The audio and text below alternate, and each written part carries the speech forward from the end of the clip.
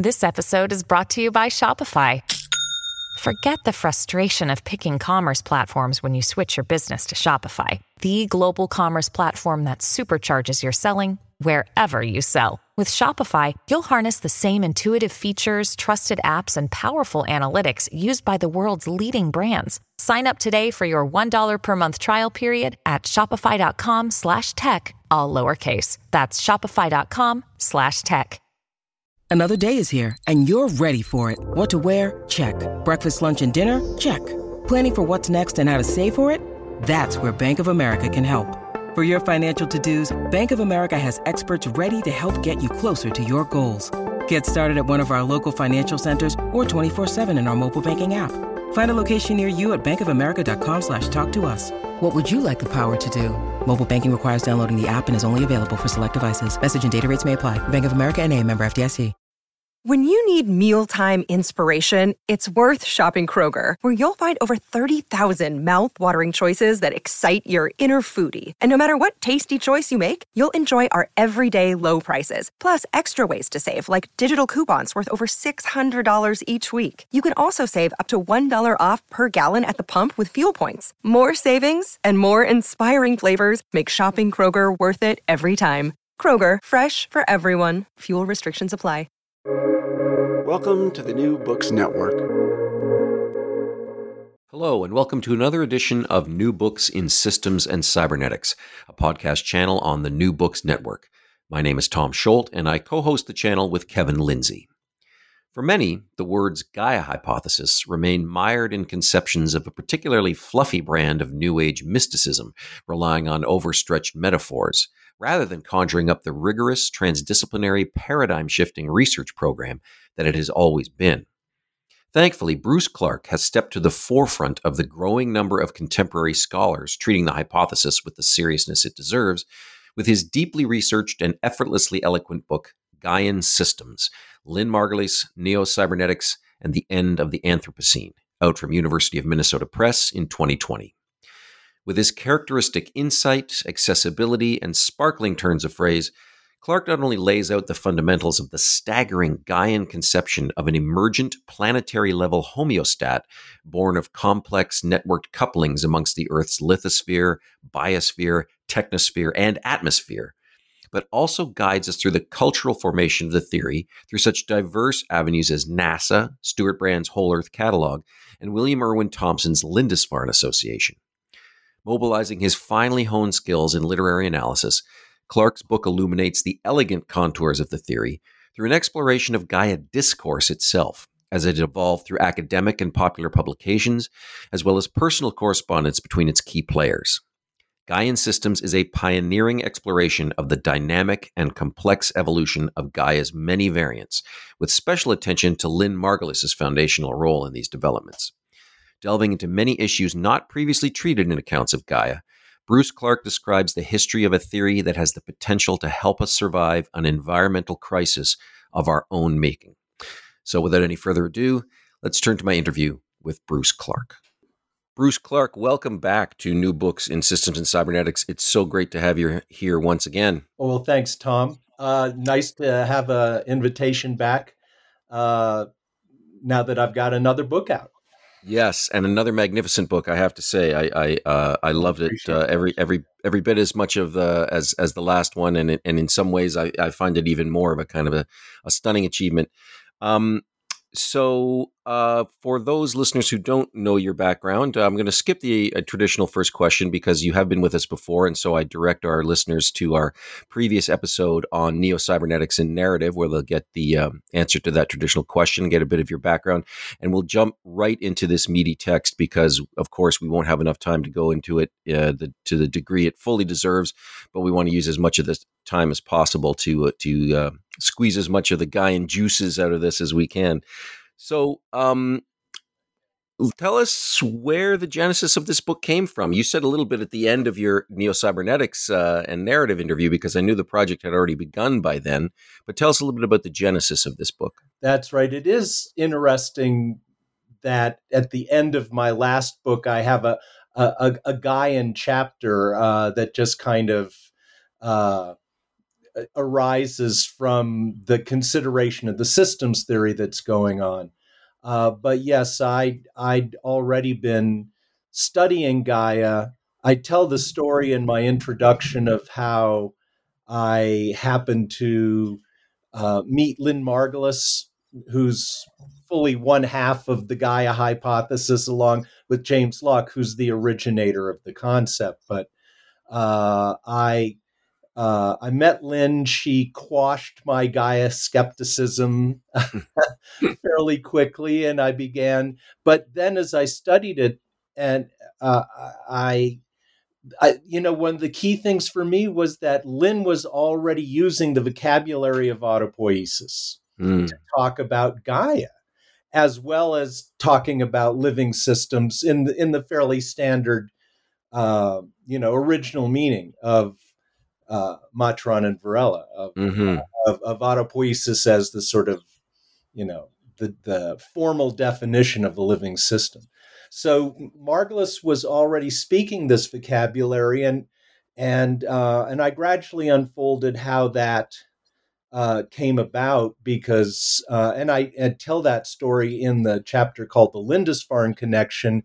So this is a private intellectual meeting where she meets Matron and Varela. She meets Heinz von Förster, all our sort of classic second order cyberneticists, and of interest to me had always been that Gaia was expressed as a cybernetic theory. Lovelock's mind was suffused with what we'd call first order cybernetics and control theory. And Gaia is a planetary control system for maintaining habitability of the planet. Like, that's one of the most succinct definitions you could give to what the idea of Gaia is, and I think one of the best. So but meeting Margulis and being caught up in her incredible energy and just inspiration really got me going. But the overlap, for instance, I'd sort of come into autopoiesis as that had developed in Heinz von Förster's milieu, and then how that had been picked up by Luhmann and taken in this entirely metabiotic direction. But it was still systems theory, and it was still a form of autopoiesis it was being argued for. And here's Margulis kind of diverging from Lovelock, who will mention autopoiesis every now and then in his published work, but he didn't really take it up. He was pretty happy with first order homeostasis, or homeoresis of a system that kind of has a moving set point, but still is performing these classical self-regulatory functions. So that's part of the story I tell in a book that I gradually realized needed to be focused on Margulis as half of the Gaia story, but the half that usually wasn't told. Because Margulis was always entirely deferential to Lovelock with regard to the scientific, priority of his having, come up with the idea, and she was a helper, broadly speaking, a collaborator and someone helping him to incubate his idea. But then as time went on, she developed her own way of talking about it.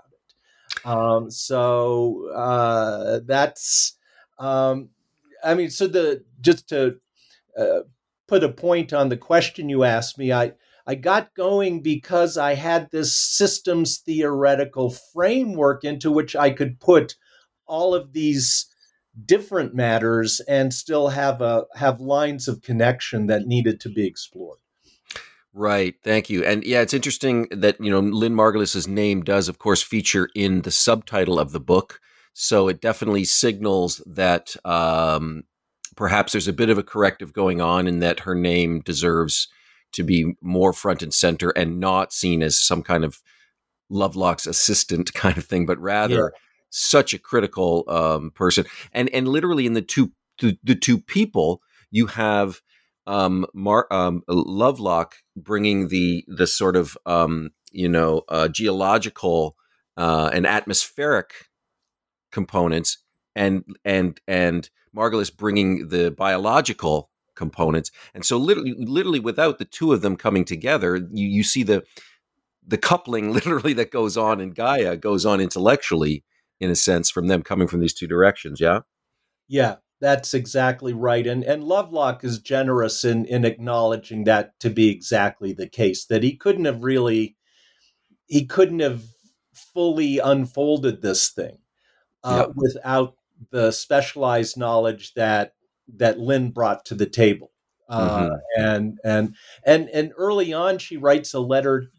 I should mention real quickly the project I'm working on now as a kind of follow-up and companion volume is a totally old school scholarly volume on the scientific correspondence of James Lovelock and Lynn Margulis. Oh, fantastic. And Cambridge has given me a contract for that, along with my French collaborator, Sébastien Dutroy, who's in our mix. He wrote a massive dissertation in French on Lovelock. So he's the Lovelock man, and I'm the Margulis man. But together we put the two sides of the correspondence together. And so now, at the time this book was published, I hadn't quite I couldn't get the Lovelock estate to answer my emails. Oh, wow. Basically. And so, whereas I had the Margulis estate's permission to quote from the unpublished letters. So whenever it's something from Lovelock, there's this tiny little fair use snippet or paraphrase. But that problem was then solved in 2019. With the help of Sébastien, actually, we got through to Lovelock, and he's good, and he's basically, it's a really interesting publishing situation where basically the two estates lease us the letters for the sake of this publication while retaining copyright. But in any event, so that's why I've read all this now. I was just thinking of this letter that. Very early on, Margulis is her demeanor is kind of like, I don't know what I'm doing, hitching a ride with this guy who's, a specialist in this whole other field. But she writes G. Evelyn Hutchinson, who's a really important ecologist of the mid 20th century, who's a mentor to Lynn, and he says, I just give Lovelock the bugs he needs to make his theories work. I can tell him which methanogen would be operating here to donate this metabolic residue to the atmosphere and so on. So her stance was always so there you see the deference there. She says, oh, well, I'm just helping him because when he needs a microbe, I can figure out the one he wants. Right. But it really, but to your basic point, that was the brilliance, that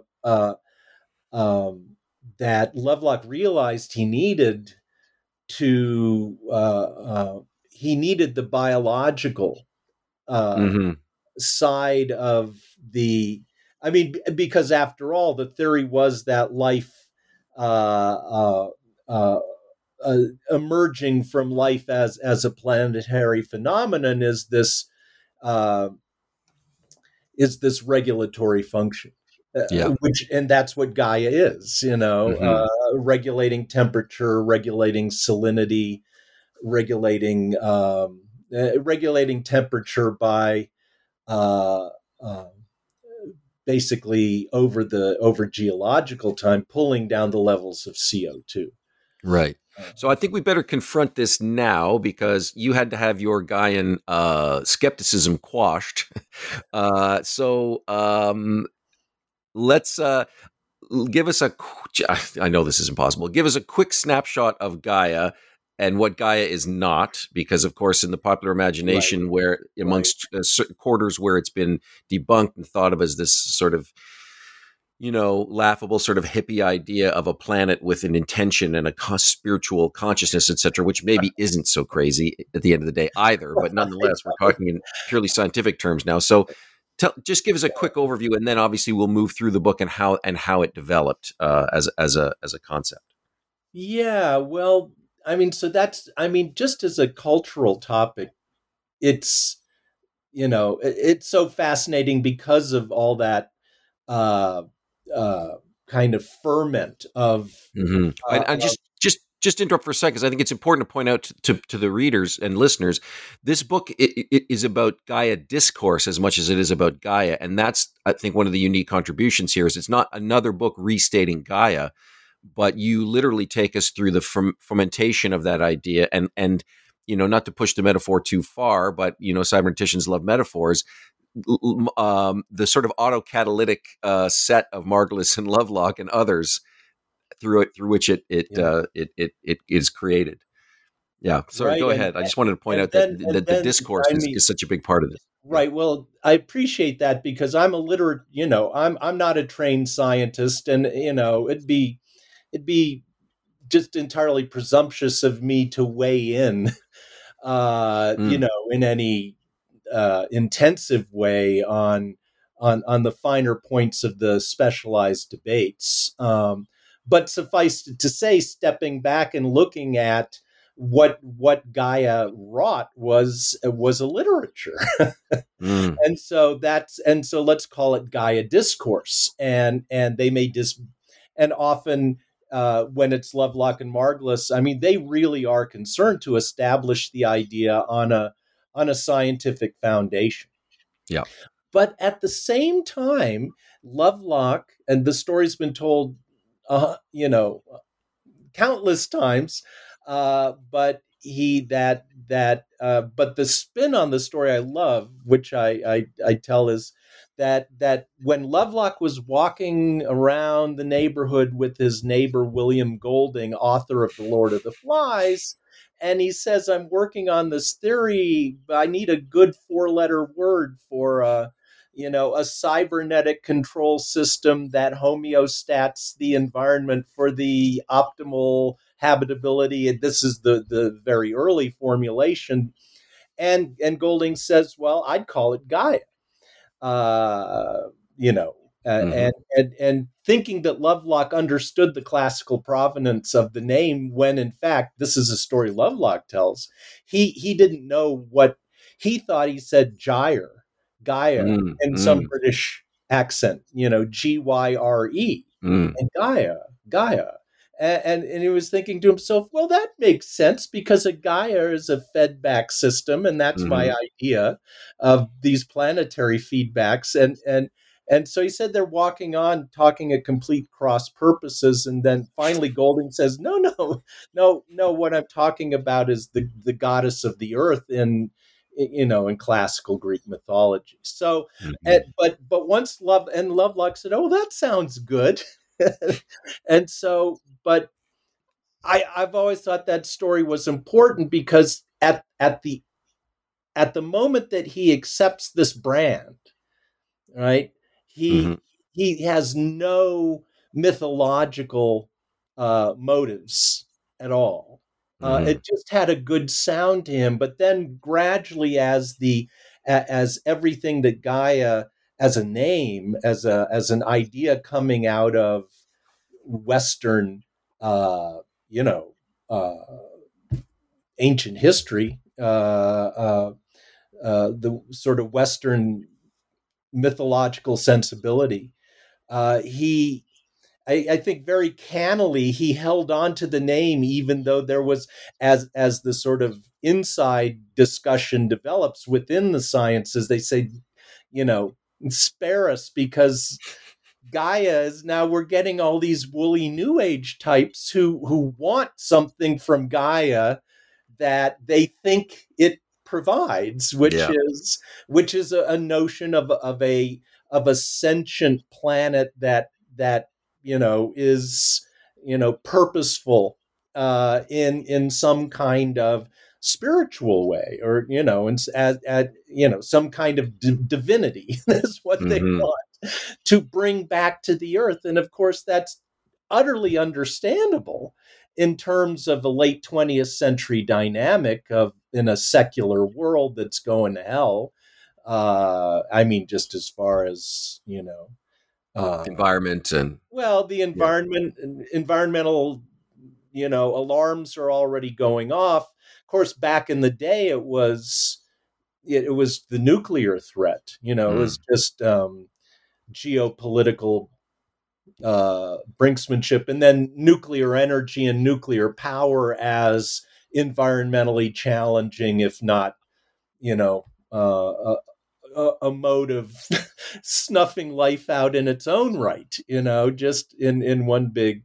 So, I mean, that the world Gaia enters into is the Cold War world of the and so the American counterculture is reading cybernetics by this point kind of against its own mainstream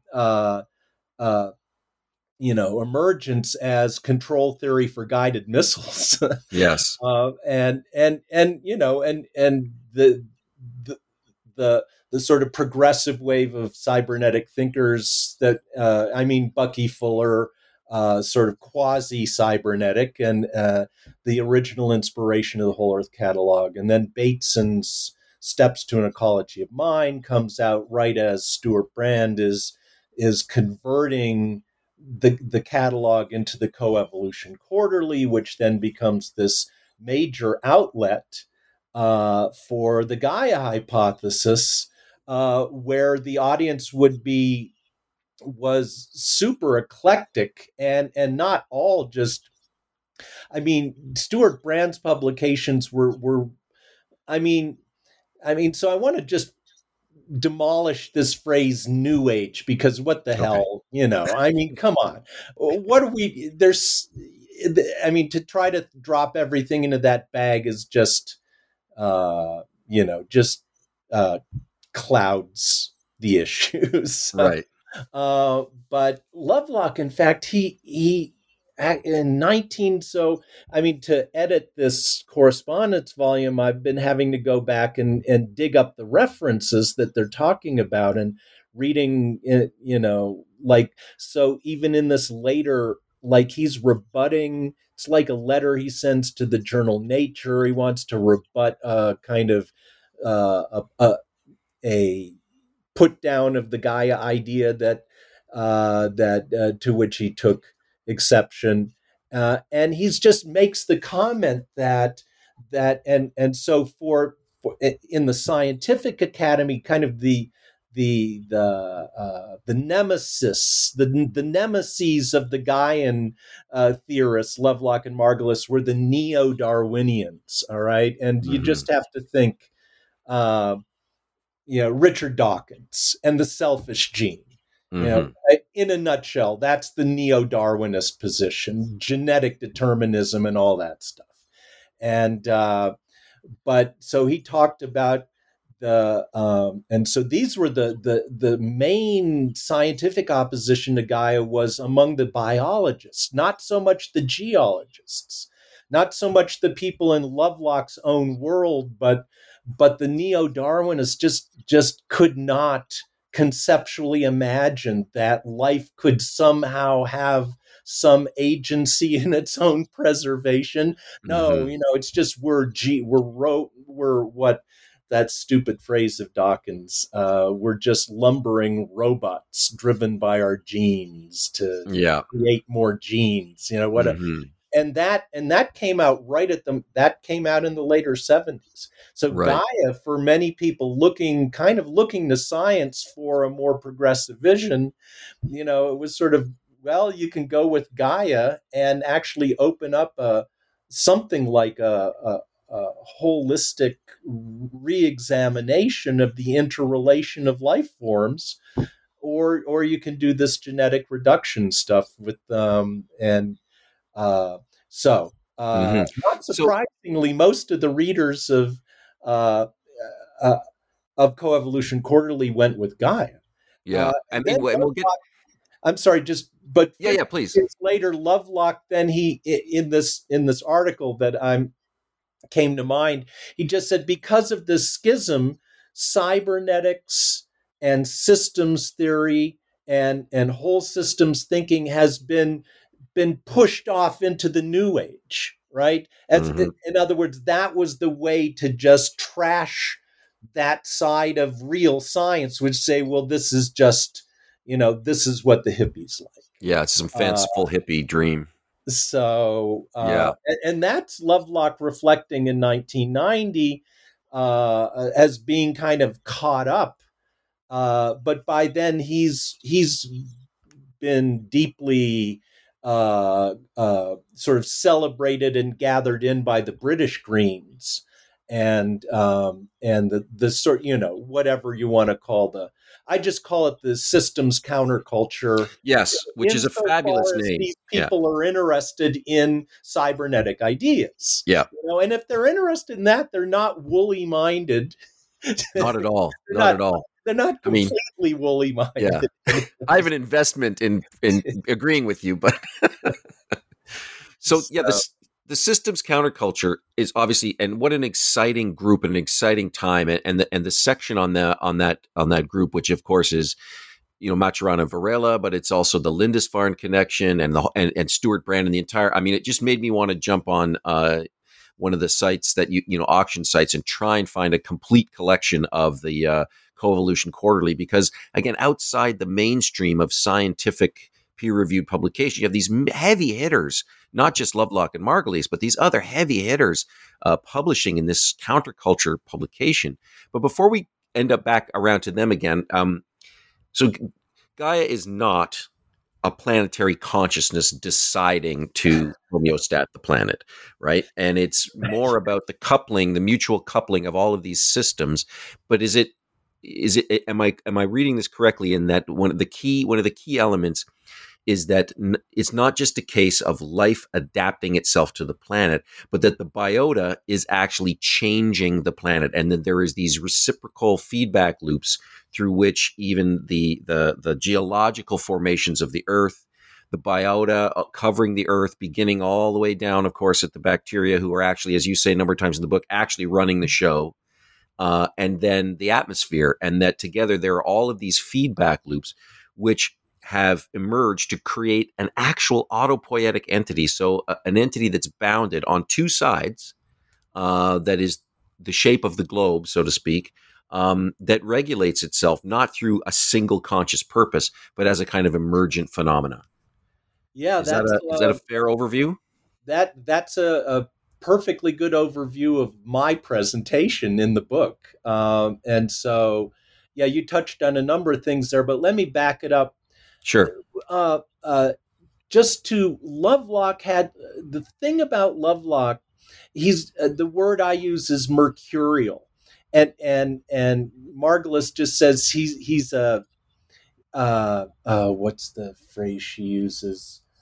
Mischievous. He's mischievous, and so he would never be consistent, and this sometimes got on Margulis's stuck in her craw, because he was just willing to say, depending on the audience and what he thought that demanded, that Gaia is a single organism. Gaia is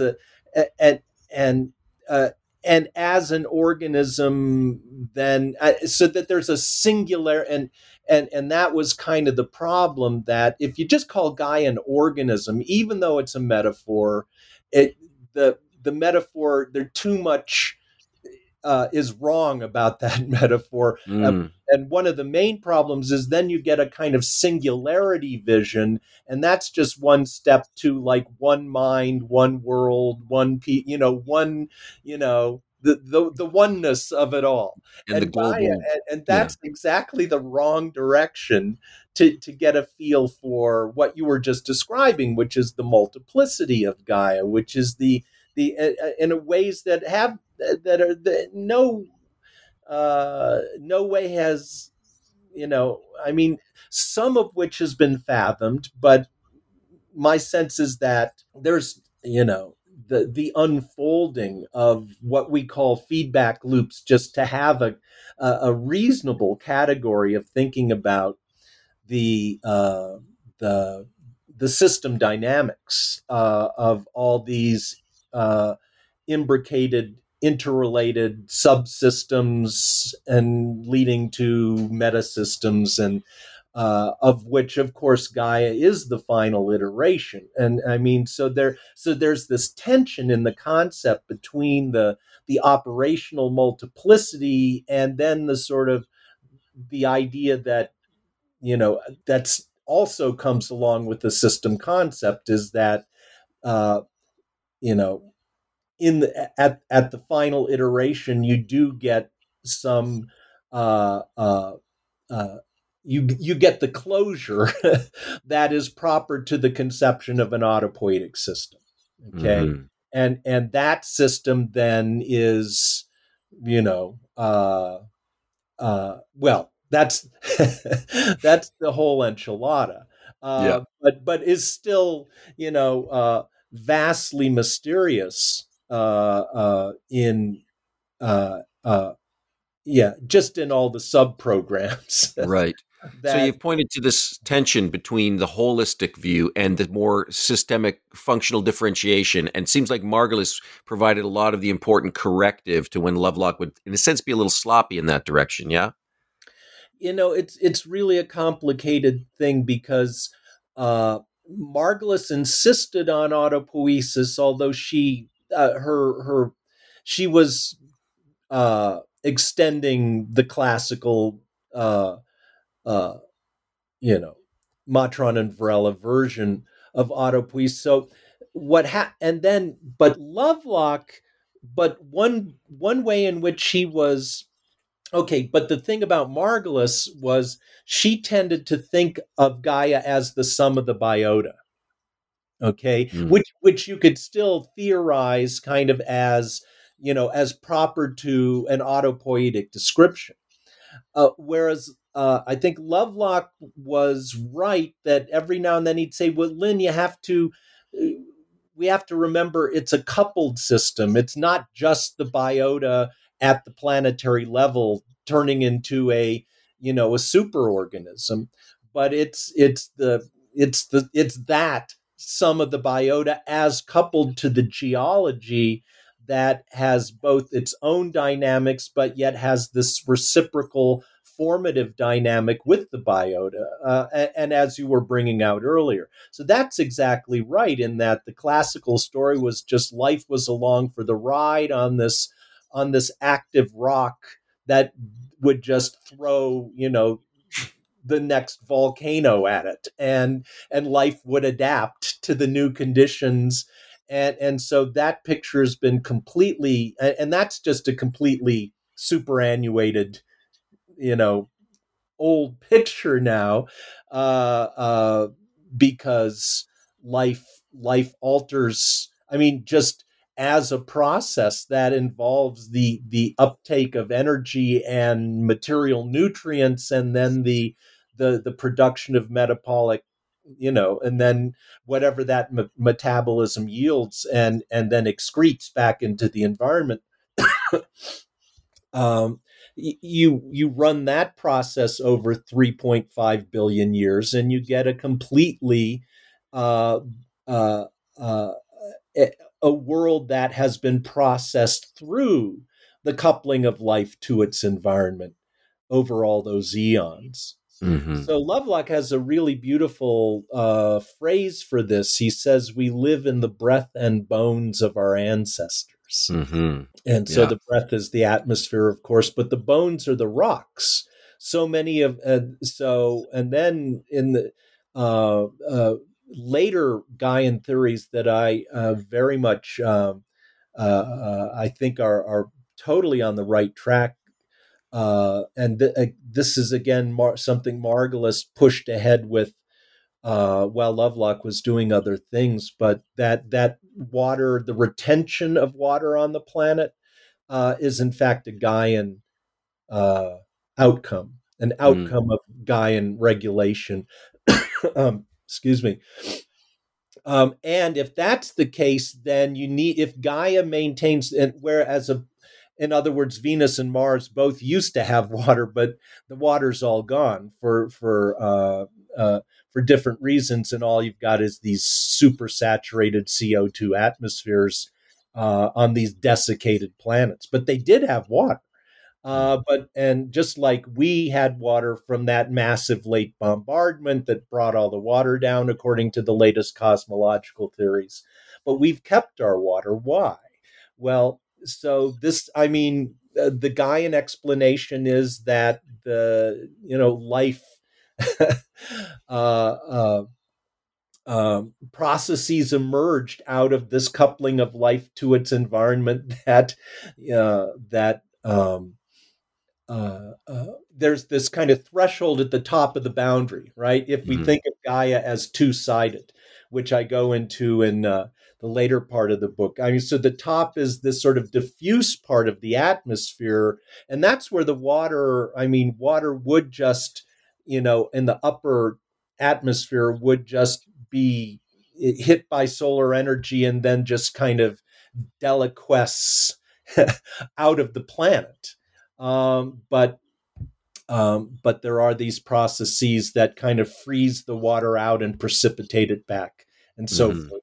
And because we've retained our water, we've got plate tectonics. That, in fact, it's the oceans that lubricate plate tectonics and allow that tectonic activity, which in itself was just a theory that had been completely or at least broadly rejected when it was first proposed, and then the evidence came in, and now we realize now just exactly how these dynamics. So these are, of course, abiotic. In other words, the heat and the churning over of the core of the planet up towards. So these are. And now but there's a lower boundary of Gaia that is also very porous, but that's been another side to recent science discovery, just how far down life is able to penetrate out of the crust into the mantle, and then be bound up in these sort of deep hidden processes, but where do you Margulis just made the statement that Gaia's boundaries are blurred, but I wouldn't want to read that in an entirely postmodern way. That the point is there are boundaries, as opposed to no boundaries. It's just a diffuse, And what you pointed out. Yeah.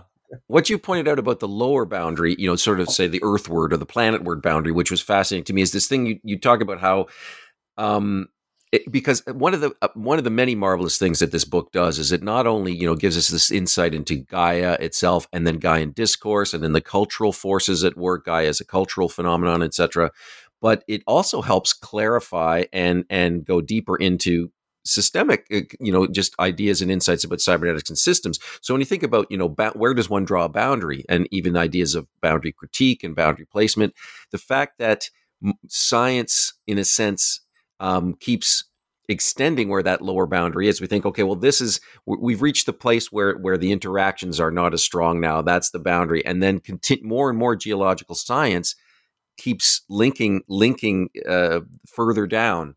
And that the interactions are continue to be strong even further down, in a sense of what is the lower reach of the actual autopoietic system. So that was fascinating to me. Yeah, I just think it makes all the difference. This has been part of my campaign to insist that we need these systems theory parameters in a more broadly critical theoretical effort to grapple with the world that we confront, the rhetoric of boundary dissolution is only takes you so far, and is in many ways a rhetoric and not an ontology. Right.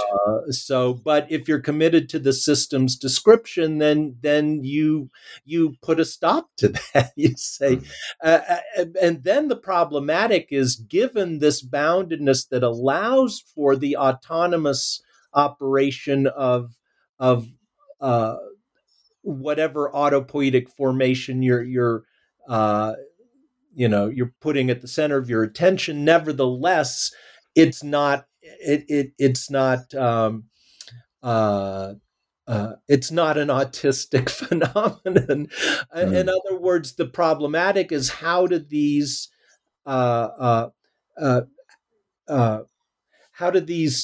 sort of internal autonomies gather together into higher level ensembles? Yeah. The Luhmann fundamentals system environment differentiation I find is interesting here, and Luhmann doesn't play as prominent a role in this book as in your previous one, but it's definitely present in that sense, and these differentiated systems inside larger systems, and one system is inside an what is that system's environment is right. A larger system, and that right. I mean, I thought the thing is, that in many ways, although Lovelock doesn't talk the autopoietic talk, he conceptually, his moves are congruent, because he's the one insisting we've got a coupled system here, and so it's actually Luhmann's transposition of autopoiesis out of the strictly biotic domain, which allowed me to theorize what I call metabiotic Gaia here. But the trickiness here is that whereas in the Luhmannian scheme you've got the structural coupling of the psychic and the social system, all right, which are operating in terms of a virtual mode of distinction processing, right? Mm-hmm. To create formations within the medium of meaning that move back and forth between minds and communication. Okay, so that's the Luhmann scheme, but the theory that I developed and then just kind of put out there to see if anyone wants to grab is that from Margulis you get the autopoiesis, which, and so that's great, but it's from Lovelock then that you get the insistence on the differentiation between the biotic and the abiotic, okay, which then Gaia is a coupled system, the autopoiesis of which is driven from the biotic operation, but which then binds itself to these structural formations, these material energetic structural formations that are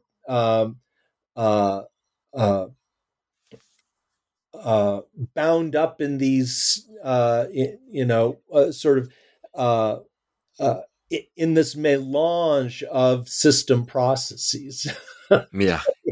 So that the metabiotic here doesn't move into the virtual, or in other words, it doesn't move into meaning or spirit, right? Mm-hmm. So I'm not saying metabiotic Gaia is the way it gets a mind, but rather no, it's the way that it gets the complex closure at the planetary level that then operates in terms of what the biota contribute, okay, which is all the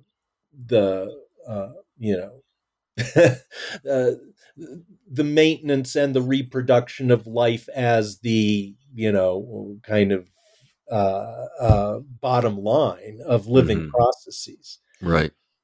What we haven't confronted yet, of course, is the technosphere. So can you say a little bit about now how that's its role inside Gaia? So the technosphere, and here Margulis has a very distinct way of working Gaia in relation to the technosphere, and this kind of lost paper published in the Whole Earth Review, which was the continuation of the Coevolution Quarterly, uh, Gaia and the Evolution of Machines. But I think they just get it co-written with Dorian Sagan. But I think so the basic choice, if you look at the large debate about the technosphere, what it kind of comes down to is the technosphere autonomous in its own right? Or is it going to achieve a kind of cybernetic autonomy understood in sort of first order terms? That the technosphere will essentially, and even Lovelock in his most recent book sees the AIs coming along to take over for us, at which point the Anthropocene will become the Novacene, but when he follows that idea out all the way, it's the end of Gaia, because eventually the robots will figure out how to do it on their own without living, without having to sort of preserve the biotic environment out of which they emerge. So, whereas Margulis, and so to me, that's a very dim, grim. That's a grim vision as far as I'm concerned of futurity. Where Margulis made the point that if you look at evolution very deeply, you see this constant dynamic by which living systems, living organisms, repurpose their in particular, repurpose the materials that they put back into the environment. So the example is calcium. So calcium's a poison within living tissue, so it gets excreted as part of the self-preservative dynamic of the microbial life back in the time. But eventually, you have all this ambient calcium in the environment, and then it's pulled back into the evolving system as the hard parts. So that's where you get your bones and your teeth and your shells, right? This so? And so that's a kind of tech. So let's think of that as a model of what technology is. It's this constant reincorporation and reorganizing of the environment. So if we think of the technosphere just at that level as sort of the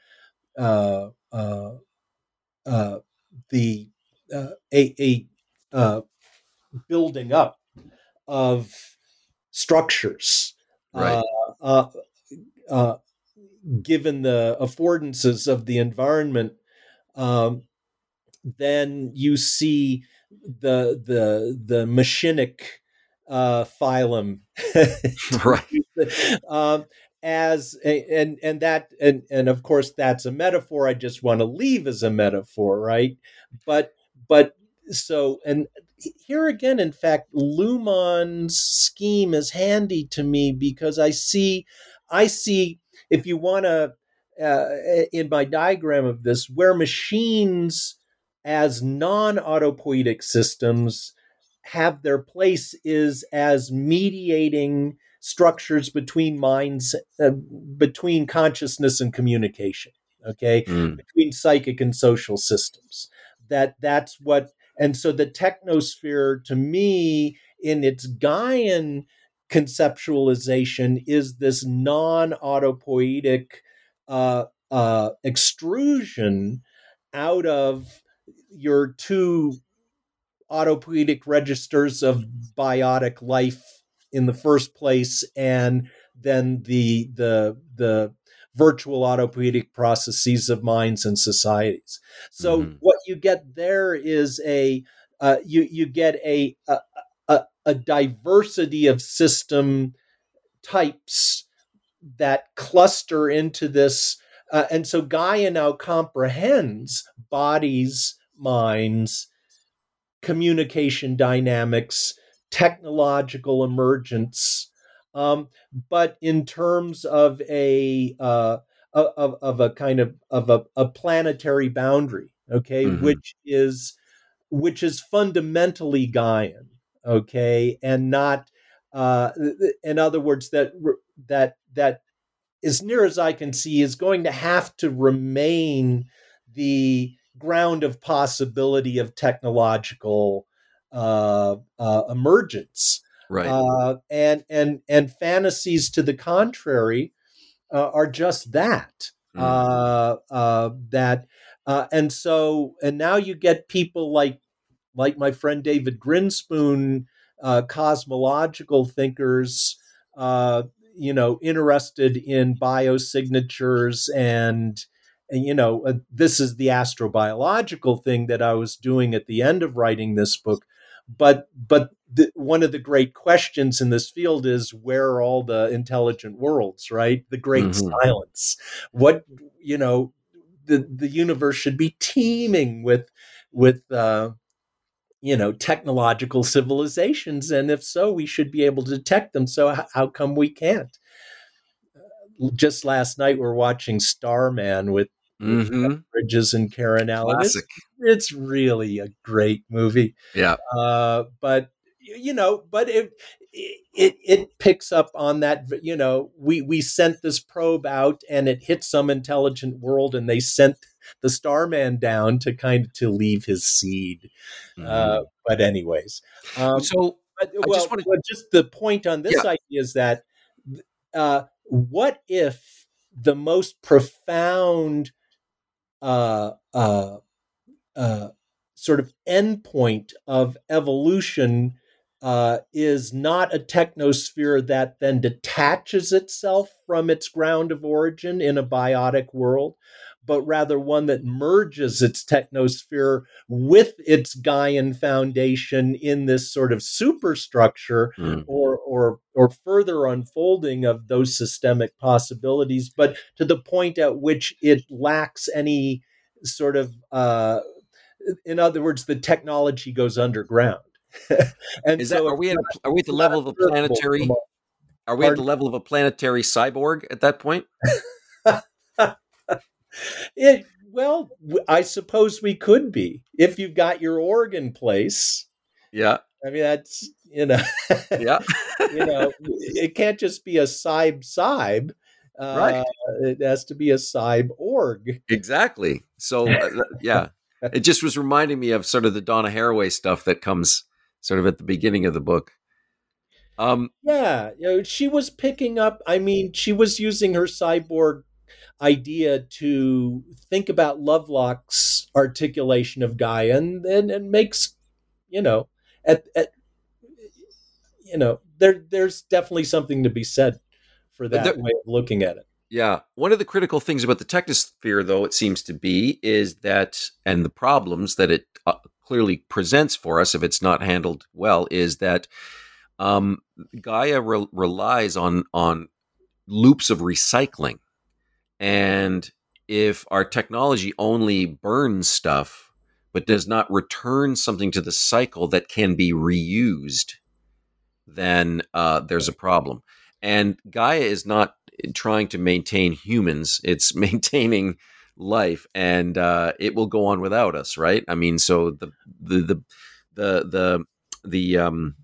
bacteria will run the show regardless, and as you say, the set point can change, right? The set point doesn't have to be one that can sustain human autopoiesis necessarily, but there's some great stuff in the later chapters where you talk about some other Gaian inquiries and this idea of the human sort of mastery of combustion, and but there's something about not participating. If our technology cannot participate in the recycling cycle, then it cannot become sort of a functioning part of Gaia in that sort of way, that will sustain our life. Yeah, that's how I express it. I mean, that's how I see it, really, that what Gaia has had the time to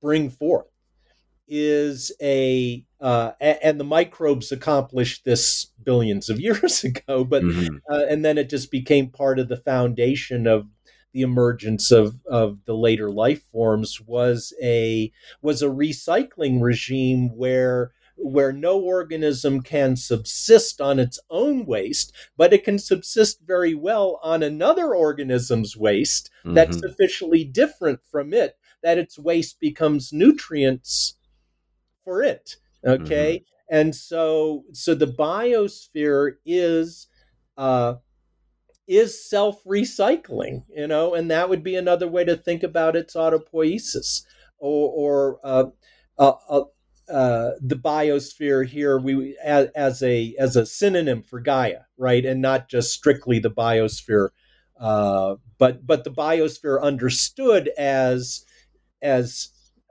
structurally coupled all the way down to its geology, and so that if the technosphere could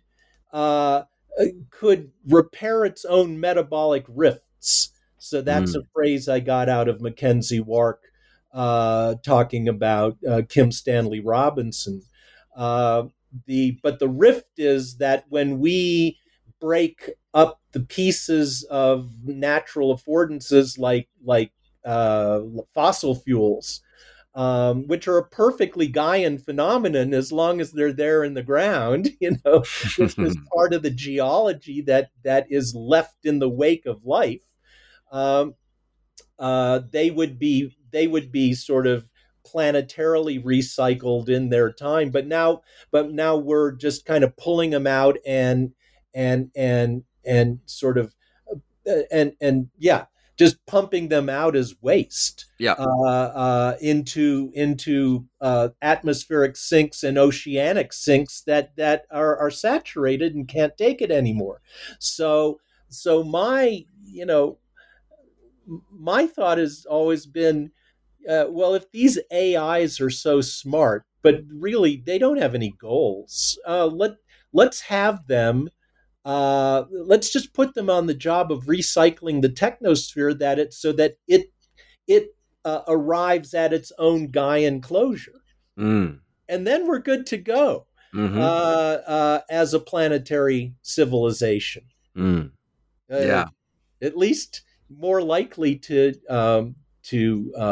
maintain the viability of our home, which is got to be what we have to strive for. Yeah. And there's other fascinating stuff about the other option, of course, is that we leave, right? And Gaia, this is the cradle of Gaia, but we don't stay in our cradle forever, right? Is the phrase that comes up from the Russian cosmist whose name is escaping me at the moment. But Tsiolkovsky. And so, but the both in science, you I mean, again, as a professor of literature, you do bring in some science fiction, which is we get some Neuromancer and we get some again of Kim Stanley Robinson's Aurora. But the ideas about leaving the planet, that if you can't take Gaia with you, there's a problem, right? It's and that these enclosures that were imagined by NASA and other people, there isn't the sufficient mass and the sufficient amount of time that that a mini Gaia is very difficult to pull off, right? It's I mean, it's an unsolved problem. Yeah. So the way Margulis saw it was kind of, she was happy to think of sending life off from this planet, but that was a challenge for our ability to understand how to recreate a Gaian milieu that could effectively recycle itself. So but then she thought of life. Her sense of life was kind of driven by a vision of biotic potential, which is just that life left to itself, life will just burst and proliferate, and then it always hits a limit, whether it's just an ecological limit of a nutrient that it needs is unavailable, or but she thought there's no reason why our life couldn't burst out of our home and go off but it would have to have solved this problem first, and a problem that, generally speaking, was always like when O'Neill came up with his space colony ideas. That was happening right around the time that Gaia was coming out, so it's there in the same pages of Coevolution Quarterly, so there's a kind of automatic coupling of the topic. But so Margulis was happy to think that this is a way of promoting Gaian science in the NASA milieu, because really you can't fudge this thing when push comes to shove. And so Aurora, this wonderful recent novel by Kim Stanley Robinson, imagines a massive space vehicle that's trying to ferry life 10 light years away to a very, relatively close planet. And it's got this sort of ecologically diverse closed world, right, of with all these different microbiomes. So it's really like a Biosphere 2 sent off to another star. But I think, but eventually the ecology just starts to go bad after about 150 years, and because that final problem of remediating metabolic rifts hasn't really been solved, and so try what they may to tweak their artificial environment that they're inside in the ship that's like 10 kilometers long, is hitting all these problems where, like just salt, for instance. Yeah. Salt is collecting a lot of salt, everybody. Too much salt. How do we, just something as simple as that. But again, like fresh water or ocean water, some you got your halophiles and your halophobes, and human beings can only take so much. I haven't had a chance to read that novel yet, but it sounds like, Rob Robinson's obviously fantastic, and I think that sounds like an absolutely marvelous piece of quote-unquote hard sci-fi in terms of really taking those Gaian issues, taking them on.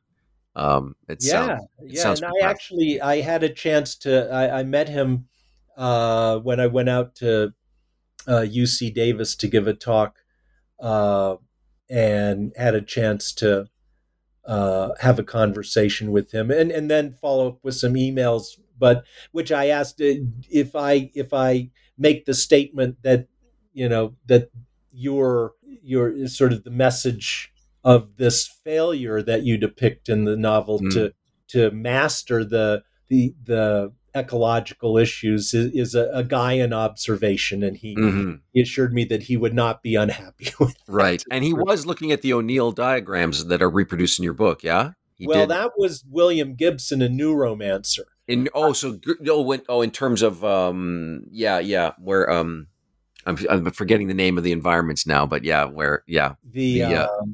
the different habitats that Gibson has in Neuromancer. There's Freeside. That's the name that was escaping me. Place, and then there's Zion, which is where the Rastafari builders who don't want to go back down the gravity hole. And it has more biological diversity, it seems. Right. And what you can see that Gibson has been. I'm just assuming he was reading the Coevolution Quarterly airing of these issues, although he could have found it in other sources. But that was the popular venue where these issues were debated. And Margulis saw to it that paper that she co-wrote with a bunch of ecological colleagues. I think they were centered at the Woods Hole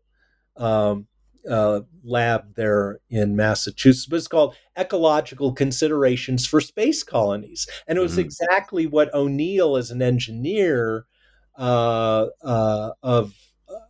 the architecture of these orbital environments, was just kind of pushing off to the side as, well, how hard can it be once we've actually created these massive orbital habitats to stick some trees in and right. or whatever. It's a little more complicated than that. Ferns, and get our recycling atmosphere going. Yeah. Wow. So we've taken up a lot of your time. You've been most generous with your time. And again, as usual, I won't say we've scratched the surface. I think that's the wrong metaphor. We've been able to take a look at one layer because we actually spent most of our time really talking about Gaia itself and less about the incredible social systems that produced it. There's the wonderful stuff about the systems counterculture, which I'm glad we got a chance to touch on briefly, but all of the characters and Lindisfarne. I got to say, I was aware of William Irwin Thompson. I was more aware of Evan Thompson, his son's writings, because of his connection with Varela. The quotations from Thompson are breathtaking. This, not only the insight, but the wordsmithing. I realized that Thompson, not a name that comes up at cybernetics conferences, but man, we are all missing something by not reading more William Irwin Thompson. Just extraordinary. Yeah, well, that's a whole different set of issues there. But that was a gift from Lynn Margulis, because just very soon after we made connection, and then I spent a couple of weeks at her lab, and then we really got to know each other. And then year after that was 2007, and she said, I'm going to be in Santa Fe at they're reviving the Lindisfarne Fellows meetings after like a 10-year hiatus.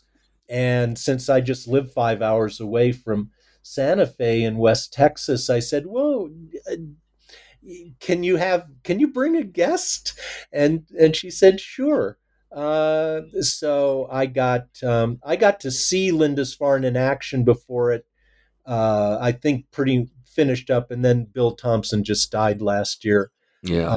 And so, but yeah, just his stuff is out there, but it's, for various reasons, it never hit the mainstream, and it's you have to kind of go looking for it. Well, you've inspired me to hunt it down, because I was just salivating for more of it after what the things you've been able to serve up in the book and the way you framed them. So again, just another one of the amazing things. And, I love that you're still pulling new things out of Neuromancer, because everyone talks about cyberspace with Neuromancer. And for you to take a Gaian gloss on Neuromancer, again, another sort of fascinating way to encounter an old text.